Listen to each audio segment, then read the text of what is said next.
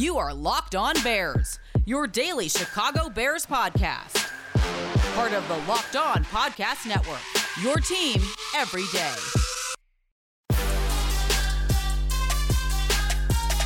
The Chicago Bears might have to start their offseason programs virtually again, but they and the rest of the NFL really have their eyes set on in-person training camps, preseason, and a full regular season. This is Locked On Bears, and I'm your host, Lauren Cox. I'm an analyst for Pro Football Focus, and I'm here to bring you your daily, in-depth Chicago Bears news and analysis. Today's episode is brought to you by RockAuto.com. Amazing selection, reliably low prices, all the parts your car will ever need. Visit RockAuto.com and tell them Locked On sent you. On the show today, part 2 of our conversation with Trevor Sikkema from Locked On NFL Draft. On yesterday's podcast, we went through the offensive line and cornerback prospects to get a sense of, okay, who's better fitting in the first round as opposed to waiting in the second and third round, and where can the Bears get their best value in this draft class? But today, we're going to turn our attention to the wide receivers and look at some of the different options at the 20th overall pick. We'll also use Trevor's expertise on the Florida Gators prospects in particular. We'll talk about Kadarius Toney, the wide receiver, whether or not he's a fit at the 20th overall spot, and also go in-depth on the quarterback, Kyle Trask, and why Trevor doesn't think he and Chicago are a great match in this draft for what the Bears already have at quarterback. And we'll also get his thoughts on that next tier of quarterbacks in general, just to get another different perspective on the guys outside of those top 5 QBs. But I want to start with an update from the NFL's Players Association for what could be happening with off-season programs and off-season workouts when it comes to meeting virtually versus in person, as we start to get more toward what looks like the end, or what feels like it could be maybe the end of the pandemic. And as of now, the NFL's Players Association is telling all players that they should not attend any in-person voluntary workouts that are set to start here later this month. I believe it's in late April, the last week or so, that the Chicago Bears can begin those voluntary workouts, those voluntary off-season programs. And we hear a lot how, every year they're considered voluntary, but, most team organizations, you're sort of, generally speaking, expected to come. Some contracts will actually have specific bonuses or payments in them based on the voluntary workouts, to where they're still voluntary, but you voluntarily give up those payments if you don't show up for these workouts. And we've seen a couple of teams already come out and say that their players are not going to attend these workouts in person, in large part because of concerns over COVID-19 and the possibility of testing positive. The fact that players can test positive again, even if they tested positive last season, and that positivity rates are still high in many areas of the country, not just around the Chicago Bears or any individual team, and that the rollout of vaccines continues to be a work in progress, and some states have had more success and have gone faster than others, but it's not uniform across the NFL by any means. And so the Players Association very strongly wants to start out this offseason virtual, and as of now, the union wants everything before training camp to be virtual, which would include the mandatory mini camps a little bit later in the summer.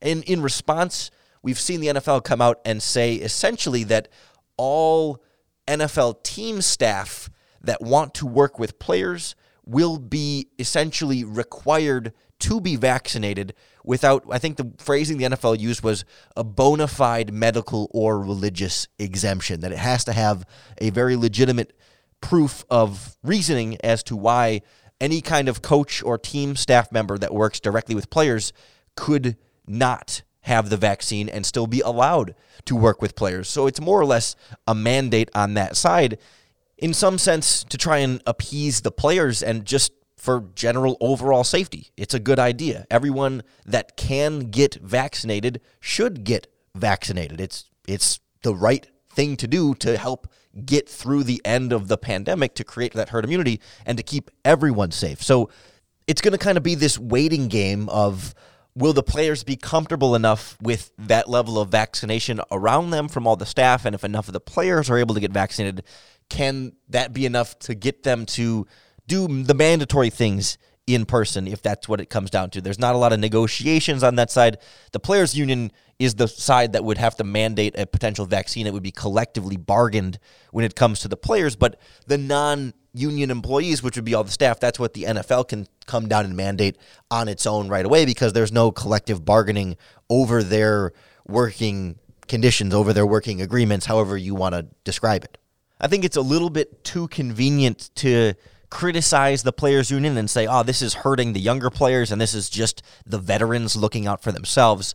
Because, yes, perhaps younger players would benefit more from those voluntary workouts with the team, but I don't know that anyone is going to sit here and say, if the players would have just been able to work out together in April, that would have been the difference between that young player making the roster or not making the roster, or being a part of the offense or not being a part of the offense. It's really hard for me to sit here and say that these voluntary workouts in the spring will drastically have that big of an influence on any individual younger player. It becomes a different conversation if players are missing, the mandatory mini camps where they're actually getting together and working as a team and going through some practice-like things, and then training camp of the preseason, again, another layer in that. But for now, it seems like a very minor loss for players to not participate to those in person. They can still gain things out of doing it virtually, as they did last season, and at the end of the day, I don't think they're missing out, and the players have every right to demand as safe of a work environment as possible. That's what they collective bargained for, and they're on the right side of science when it comes to the coronavirus and the vaccines. Hopefully everything all keeps trending back toward normal, and we can have somewhat of a regular offseason after the draft and into the fall. But we still have to get through that draft and see what players are going to be a part of the Chicago Bears offseason. So we'll start getting to know a few more of these Bears prospects with Trevor Sikkema joining us next on Locked On Bears. Every offseason, we see just how important it is for the team to get the right parts. And the same is true for your vehicle. That's why I go to rockauto.com. They're a family business that have been serving auto parts customers online for over 20 years. They've got auto and body parts available from hundreds of manufacturers, anything you could possibly need for your vehicle, whether you're fixing up a classic car in the garage or just trying to tune up your daily commuter. Get everything you need in a few easy clicks, delivered right to your door. The catalog is not only deep, but it's really easy to navigate. You just put in your car's make and model and quickly sort between all the parts available for your vehicle based on the brands, specifications, and prices you prefer. So head on over to rockauto.com and see all the parts available for your car or truck. Write Locked On in their How Did You Hear About Us box so they know we sent you. Amazing selection, reliably low prices, all the parts your car will ever need. rockauto.com.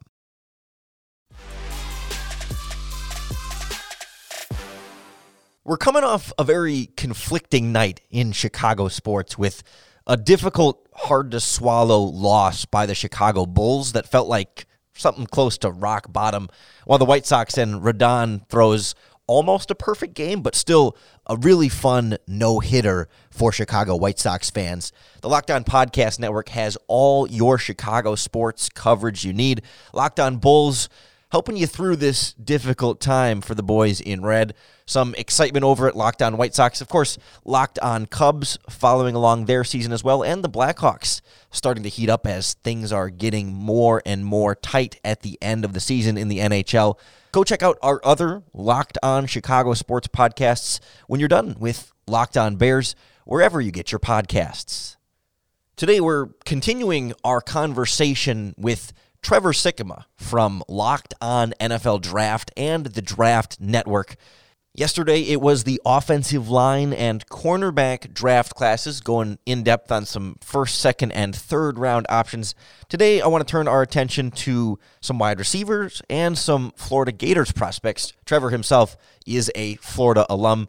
He does work on all of the prospects in the NFL draft, but I figured the Florida guys are the closest to his heart, and I think also the prospects he may have the most connection to, the most information about, and the most passion about breaking down on the podcast. So, of course, while we had him here, I had to turn our attention that way.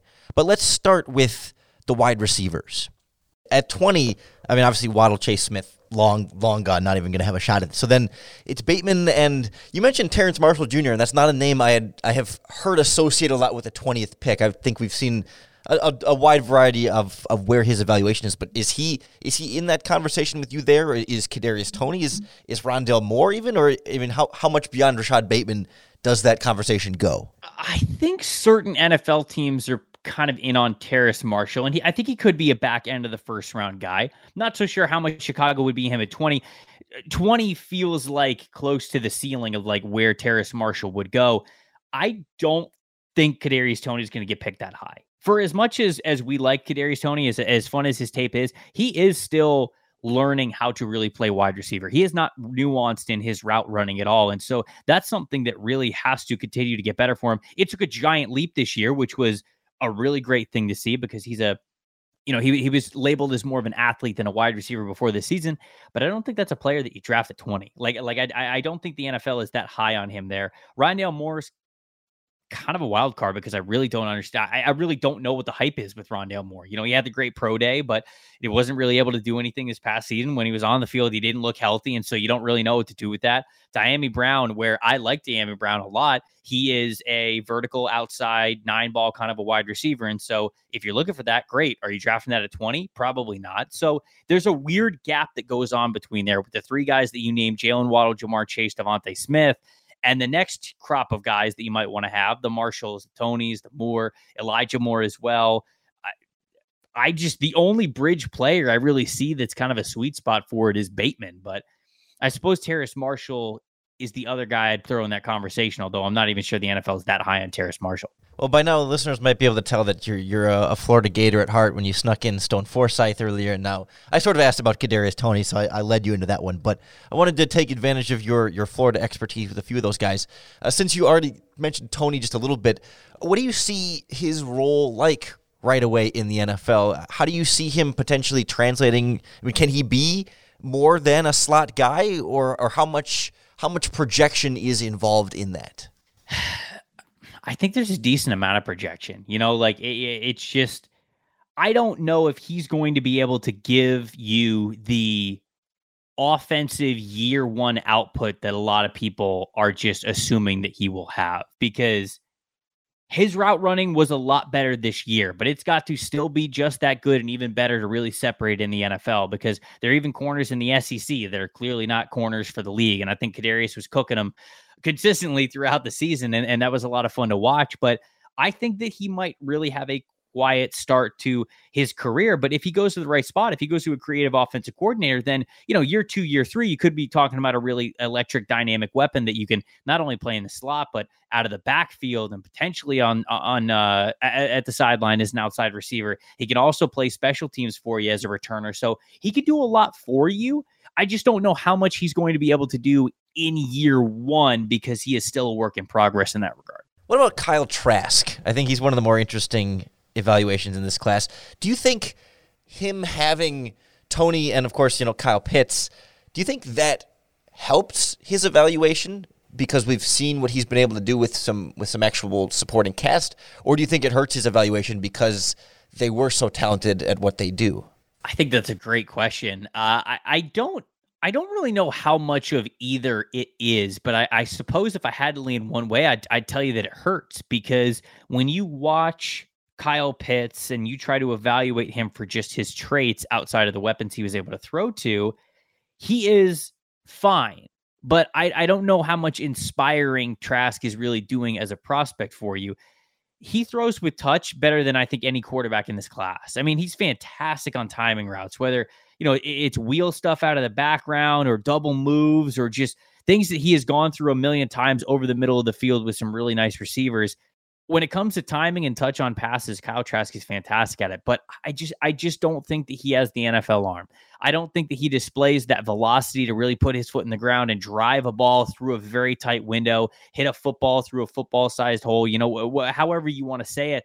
I just did not see that from him. And I think Kyle Trask could be a backup in the NFL for a long time, potentially even a spot starter. But I think that even if he comes in and a quarterback gets hurt and you don't have anybody else and it's Kyle Trask, say like he plays the final 6-7 games of a season for you because your quarterback had a season-ending injury. I don't think you're going into the next season thinking that Kyle Trask is going to be your guy. And even if that's the case, it's going to be very short-lived. I think that his skill set is always the one of a quarterback that you're trying to upgrade. And that is never a top 50 pick for me in any way, shape, or form. And in fact, that's not really even a top 3 round kind of a player that I'm trying to get on my team. I'm not just going to spend a top 100 pick on a guy that I don't really have the confidence in starting ever for my team. And so I really do think that for as smart as Kyle is and for as well as he can time his passes, I think that he could be a backup in the NFL for a long time. I just don't think he's a full-time starter in the NFL. Yeah, the Mason Rudolph comparisons start to shine through a little bit there, too. Maybe not the glowing evaluation maybe some Bears fans were hoping for from Kyle Trask, but fortunately the team has some other quarterback options in the second and third rounds, and we'll get Trevor's take on the rest of this quarterback class and get some different perspectives on the quarterback prospects next on Locked On Bears. As we get closer to draft day, BetOnline.ag is adding even more NFL draft odds and some other NFL regular season bets and players potentially changing teams still before week 1. Already offensive rookie of the year odds right now. Trevor Lawrence, the favorite, but tied in second is both Justin Fields and Zach Wilson. Kyle Pitts and Mac Jones up there. Trey Lance a little bit farther down, even Kyle Trask towards the bottom at 25-1 odds. Also, Alex Smith's next team by the first game of 2021, and Teddy Bridgewater's next team if traded. Finally, some quarterback prop bets where the Bears aren't even any of the options. The odds makers at betonline.ag seem to think the Bears are content with Dalton and Foles as their veterans and maybe still leaving the door open for a potential rookie quarterback. Still time to get your prop bets in before draft day. Head on over to betonline.ag and sign up today for a free account. Enter our promo code LOCKEDON and receive a 50% welcome bonus with your first deposit. BetOnline, your online sportsbook experts.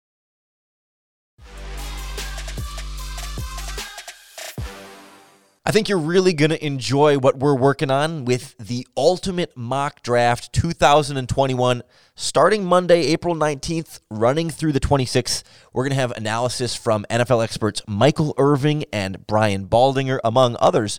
And our local podcast network experts for each team will make the picks and the trades and get all the prospects aligned for all first-round picks and the later-round draft picks for the teams that don't have a first-round pick. It's a great mock draft special. You just got to go subscribe to the Ultimate Mock Draft 2021, presented by Locked On and Odyssey, wherever you get your podcasts. We're continuing our discussion with our NFL draft expert, Trevor Sikkema, turning our attention a little bit more to the quarterbacks as we kind of write Kyle Trask off or take him out of the conversation here as maybe not the Bears' best option.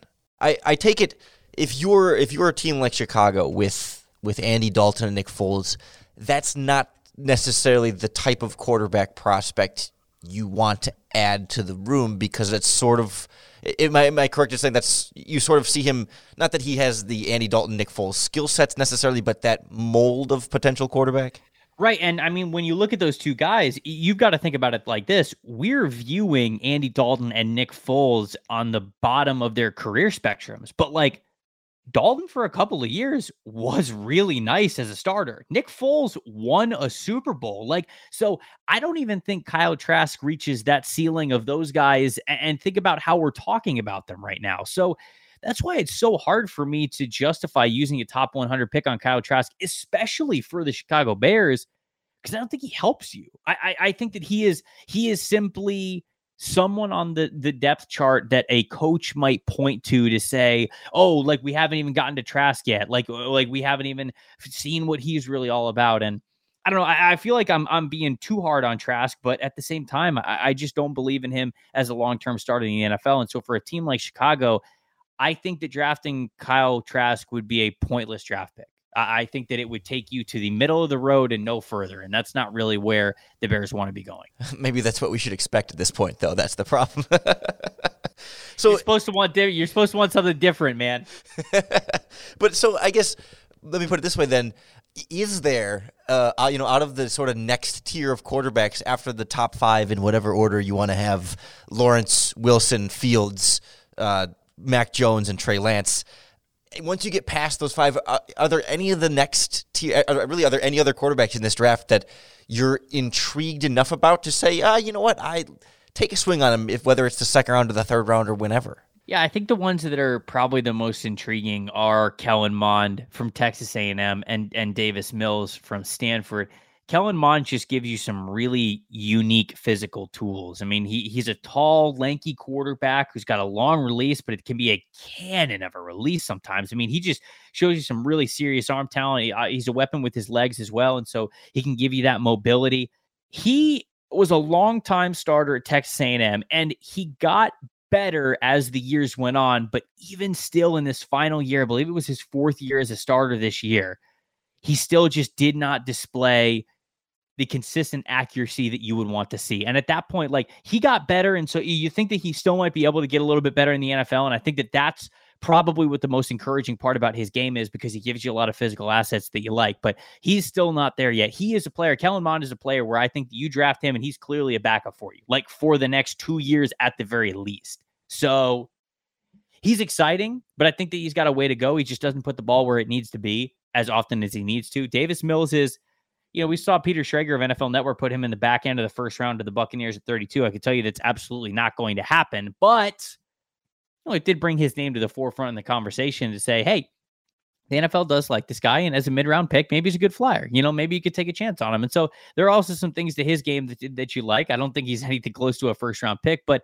maybe a player that's third round, fourth round, something like that. He's a guy who I guess you might be able to draft and at least convince yourself that there's more here, that there could be a future, that there could be a starting role in place for those kind of players.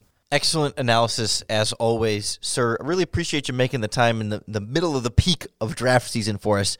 Let everybody know a little bit more about what you're working on, what you got in the pipeline over at the Draft Network and the Locked On NFL Draft podcast. Yeah, so, we're just cranking out all kinds of content, trying to get ready for draft weekend, which is only a couple of weekends away, crazy enough to say it. We're going to be giving you our best predictions of what we think every team's doing. We got our final mock drafts that'll be coming out the week of the draft. Final big boards, final rankings as well. You guys can see all the prospect rankings that we have over at thedraftnetwork.com. And then Locked On NFL Draft. This is a fun time of year. We're running through our guest mock draft series, where what we do every episode is we have at least 2 team experts come on in draft order. So starting at number 1 with the Jacksonville Jaguars, going all the way through to 32 with the Tampa Bay Buccaneers.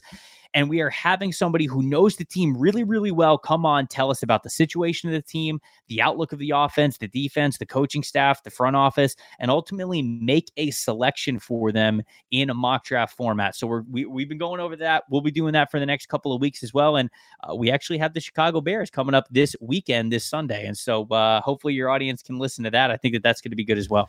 Can you hint or tease at who might be involved in the selection of that pick for the Chicago Bears? I don't know if you want to completely give it away, but if you could say like an outlet I can let people know. The hint is that he hosts a very prominent football podcast for The Athletic. I think people can probably figure that out. If they're Bears fans, then they probably know who's going to come on and try to make the pick for the Bears. I think I have a pretty good idea myself, but we'll let the imaginations wander here, and we'll look forward to another excellent breakdown from you guys on the podcast. Trevor, appreciate you making the time so much for us. I was going to say we'll have to do it again, but we'll run out of time before the draft. But we'll find an excuse later on this offseason. We'll make it happen. I was gonna say after the picks are made and we actually know who the Chicago Bears we're taking in this one, then I would be more than happy to come on and talk about some fits with you later in the offseason. Of course, we'll give you some breathing time for at least 24 hours or so before we'll expect your 2022 mock draft. I can tell you this.